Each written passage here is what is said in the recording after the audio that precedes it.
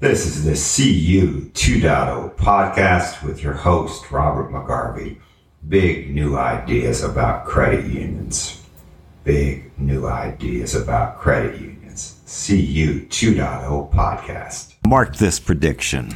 The inaugural CU2VIP-Live event will become a Woodstock-like meeting. In what sense? In this sense. Yeah, hundreds of thousands went to Woodstock, but if you ask for a show of hands today of those who were there, be ready to count well into the millions. Memories play tricks on us. There are places we wish we were. And yep, there are going to be people who wish they were at this event. 5 years from now, I'm predicting that many will say, yeah, I was there. I was at that first CU2VIP-Live event. Well, we were actually there.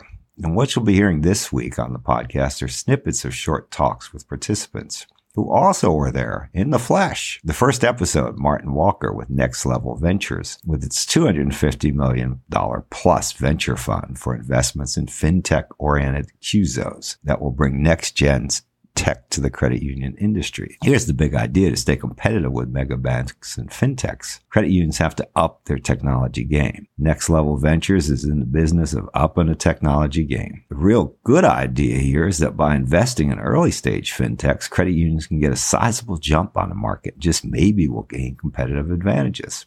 Sounds good? You bet. Keep listening. You'll hear why Walker attended CU2VIP-Live and what he got out of it. Keep listening to the other episodes in this series. I believe there'll be 4 in total. And you'll get a sense of what happened there, even if you weren't there. Listen up. Okay, why don't you introduce yourself? Sure. I'm Martin Walker, Vice President with Next Level Ventures, and we are the fund manager for the Circle Fund. And what's the Circle Fund? Circle Fund is a strategic investment fund that was created through a collaboration of credit unions. We've got $252 million under management with 69 limited partners. And what are you investing in? We are investing in fintech companies that exist to enable credit unions to be more competitive against banks, neobanks, and other disruptors out there. And how do CUSOs fit into this? Well, they fit in a couple ways. So the most direct way is since we have credit union money under management, we can only invest in CUSOs. So for us, when we invest in a fintech that's a non-CUSO, typically what they'll do is they'll set up a CUSO subsidiary, and we'll invest in the subsidiary with warrants back up to the parent company. How hard is it to set up a CUSO subsidiary? It's really not that difficult. We engage Brian Lauer frequently, and he helps our fintechs essentially get those subsidiaries set up.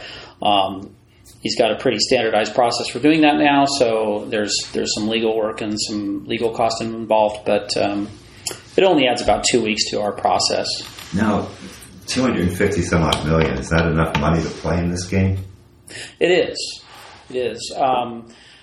We're writing about $3 to $10 million checks, so we're not going to be in the very late stages right before an IPO where they're huge rounds in the hundreds of millions of dollars. But we're just at that sweet spot where a company has started to generate revenue and they're looking to essentially go into that growth mode. And in that space, we're a pretty nice size fund to possibly lead some smaller rounds or follow some bigger players in Series A and maybe a few Series B. So is the exit strategy for the companies you're investing in to go public? And I ask because 20 years ago I used to write for a magazine called Upside, and every company we covered, the exit strategy was to go public. That was 20 years ago. The market's doesn't have the same appetite for these things today, unless you're a unicorn. It's absolutely. If you're $1 billion company, the market's all over you. But yeah, I'd say for our portfolio, we've made 11 investments so far, and the majority of those likely the exit will not be to go IPO, but there may be some consolidation. Some of those companies may acquire each other or ultimately be acquired as an interesting piece to maybe a bigger puzzle or a bigger solution. I mean, I've talked to at least 2 guys who were founders of mobile banking apps companies, and both of them sold out. And in both cases, they told me our investors got antsy and wanted out. They were successful companies, but the investors wanted their cash back. Yeah, and that could happen. One thing that's interesting about managing credit union money is our credit unions tend to be in it for the long haul. They're less focused on what the exit looks like and what the payday might be. They're much more interested in having a seat at the table to influence these companies in terms of their product roadmap, helping them solve problems that credit unions face today or might face in the future. So we might have a little bit more tolerance for a longer exit strategy than maybe a traditional VC, but we're in rounds with others, and so ultimately we will be, the exit will happen when it happens. We don't have a kind of a say in that unless we've got a pretty strong position in the company. I mean, as I recall, the Sand Hill Road investors always wanted their cash back, and they always wanted it in an IPO, basically. Yeah. But they were investing in things that they thought had good potential to do an IPO, and I'm sure that's still their strategy. Yeah, I would think so. We have a few portfolio companies that could be candidates for IPO, and then some other ones that are more specialized that I think are likely to become part of something bigger. It's interesting that the credit unions want to play an active role in the companies that they invest in, because I could see some of these tech guys saying, "What the hell? Get away!" Yeah, and the way we approach it is we want to give them as much help as they want to receive. So right now, for these earlier companies, mostly what they're looking for are the entry into the credit union space, the introductions. They've maybe got a very small foothold with a handful of credit unions. They're trying to expand beyond that and hoping that we've got the ability through the credit unions in our fund to make those introductions and bring those additional credit unions to the table. What do you think about a requirement that the investors actually use the product? That came up in discussions today, and I thought that was intriguing that, okay, you want to invest in me? I'm a buy now, pay later company. Great, offer it.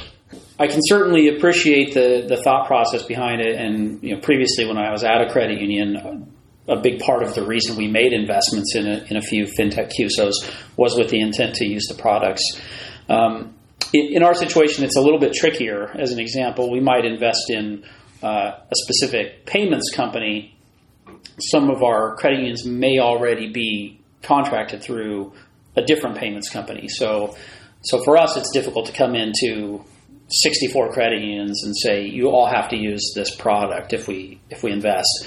The landscape's a little bit too complicated for us to put that requirement out there, but we certainly encourage them to look at the products, look at the solutions, and consider adding them to their mix. Well, arguably, too, if the credit union uses the product, that increases the value of the thing they invested in. It makes a lot of sense logically. If you're using that product, you're helping the company be more successful. Our credit unions are pretty influential in the space, so now other credit unions are going to take a look and say, "Oh, well, if that credit union's using this, then maybe I should be taking a closer look at it." So they do have influence on the market, and they can, in effect, influence the value of their investment. Well, what's the smallest credit union? You don't need to give me the name. If you want to, that's fine. If you don't, that's fine too. The smallest credit union that's an investor in this, how big is it? Our smallest, we've got just a couple that are under $1 billion, probably around the 800, 900 million range. That's still a big credit union. Fairly sizable. What's your biggest credit union? Biggest credit union, we've got Schools First. All right, that's one of the top 5. Sizable, so, yeah. We've got a handful over $10 billion, and then I would say the vast majority are between $2 and $8 billion in assets. All right, so they do have some money to throw around at this. Yeah, so, yeah. They don't have to have a little collection box in the coffee room. No, and we've got some credit unions in the fund that are making investments alongside the Circle Fund in the same companies because they want to put even more into those companies. ViStar would be an example of that. We have a Circle Fund investment in Nimbus, and they've also invested in Nimbus outside of the fund. Now, why can a credit union only invest in a CUSO? It's an NCUA regulation. Okay. Yeah. Okay. I think it has to do with the tax-free status of the funds and how those funds are being used. There's a campaign right now with the NCUA to change that regulation so that credit unions have an opportunity to invest in non-CUSOs, essentially to remain relevant with all this technological innovation so that they don't fall behind because of this potential barrier to being able to move forward. Now, wouldn't that drive the community bankers nuts if NCUA changed that regulation? Which is all right by me. I mean, I don't have a problem with that. I think some of those organizations are definitely on the short list of those that would be opposed to it, for sure. The way we look at it is community banks and credit unions both are fighting the same battle to stay relevant as there's a fintech onslaught. There's a lot of consolidation in both spaces right now. The bigger getting bigger, and the specialized smaller players are struggling to keep up. And when that happens, I think that overall credit union members lose because they lose choice, they lose options, and they lose a set of institutions that are in it for the members that are member owned. So we don't want to see that fall by the wayside. Mm-hmm. The way I've analyzed that market, I might be wrong, is I see community banks in much weaker shape right now than credit unions for a variety of reasons. And I see the real threats on the scene as the mega banks, the 5 or 10, and the Fintechs. If I were a credit union, I'd pay very little attention to a community bank unless it was exceptionally strong in my community. I agree with that. The challenge that the community banks have is they don't bring that same collaborative nature that credit unions have. So when you're a small community bank, you're a very small player. When you're a small credit union, you can join together with other credit unions and have an outsized influence in the market and at least have a chance at competing. I think you're absolutely right. The Fintechs, the neobanks, those that do or don't have a bank charter, a lot of them are just an experience sitting in front of a sponsor bank's account structure. But they're acquiring a lot of members, they're acquiring deposits, and a lot of Fintechs are originating a lot of loans right now. And so I think credit unions have to be very aware with what's happening in that space. Yeah, it drives me nuts when credit union people say, no, people will only want to put their money in a federally insured institution. They don't have any idea what you're talking about. I mean, my daughter's 26. She has money in a Venmo account. I think she's got some money with Robinhood. I mean, she's got money in a lot of places that are not insured. Hey, I'm much older than your daughter, and I have money at PayPal. There you go. I mean, it's just sitting there, but it'll move out. It doesn't sit there permanently. But. Yeah, and some of the new spaces we spent a lot of time talking about crypto. And I know that probably even 6 to 12 months ago, most credit unions were not thinking about that or were very concerned about it and risk, not being regulated. The reality is there are a lot of deposits leaving credit unions right now going into places where they can invest in crypto and hold positions. And so I think credit unions are going to have to find a way, and a few of the most innovative ones have started to find a way to at least give their members an easier way to move their money back and forth between. Well, NCUA issued guidance belatedly, but in December, that meant at least some credit unions see as giving them a highway to get, or maybe a slow road to get involved in crypto. Yeah, I mean it's here to stay. So you have to acknowledge that is a way that a lot of people want to deploy their assets, and if you're not able to make that easy, someone else is. They've already done it. Now, one thing about fintechs, tell me if you agree with it. 20 years ago, if I'd said to pretty much any fintech startup, hey, are you interested in the credit union market as customers? They would have said, what? No. Yeah, exactly. And that would have been the end of the conversation. I could have tried as hard as I wanted. Maybe I could have gotten them to talk to Navy Federal. Maybe. Right. And that would be about it. Something big has changed, and I think what's changed, and tell me if you agree, that the going public strategy is probably not going to work for that fintech. The big banks already have their own tools and they're working with their own vendors. Are they opposed to a new one? No, but it's very hard to sell Chase. Whereas you look out, there's 5,000 credit unions and roughly 5,000 community banks. That's a lot of potential customers. Yeah. And that to me is why they're now, there's like a stampede to get credit union business. There's a market there. I think, some fintechs, the ones that want to work with credit unions, see two things. They see that there is a market opportunity, and I think that they have alignment from a mission standpoint. We've got fintechs out there that really do want to help people with, whether it's the middle class or underbanked, unbanked, marginalized communities. There are fintechs that are specializing in all of these different areas to try to help make people's lives better. It aligns perfectly with credit union mission. So for those types of fintechs, this is a really big opportunity for them to play in the space where they want to be. And then the other thing is, even though some of those legacy players are maybe being kind of under attack by fintechs, they're the ones that have a lot of credit unions in their stables are great partners for fintechs to get access to the market quickly. So if you're a fintech and you're not a core, you may want to partner with the big 3 or 4 cores because you could get access to a lot of credit unions right away. Not as hard to sell as Chase, but not an easy road. So you've got to have enough time and backing and intestinal fortitude to go down that path. But it can pay off. Now, why did you decide to participate in this CU2VIP meeting? With my role with the Circle Fund, we also have the Circle Collective, and the reason Circle was even put into existence was to bring fintechs and credit unions together, and really to try to spur innovation. That's kind of where I live. I always live right at the intersection between the business and the technology, and I'm trying to move forward and do the interesting things, solve things better, sooner. We're looking for those credit unions and those fintechs that want to be closer to that edge, making those things happen. And I think this is the event where those people come together.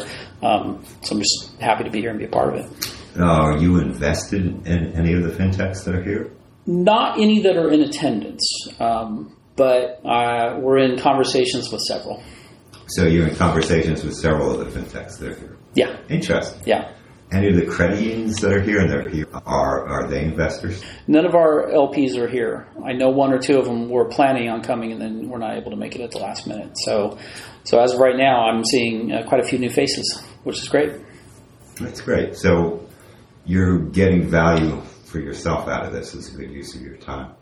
Yeah, absolutely. In fact, the first dinner last night had multiple conversations with people that I've had some interaction with, but just learned a lot more about them and what they're trying to accomplish, and it really helped me get an opportunity to build that relationship and get a better understanding of how we might work together.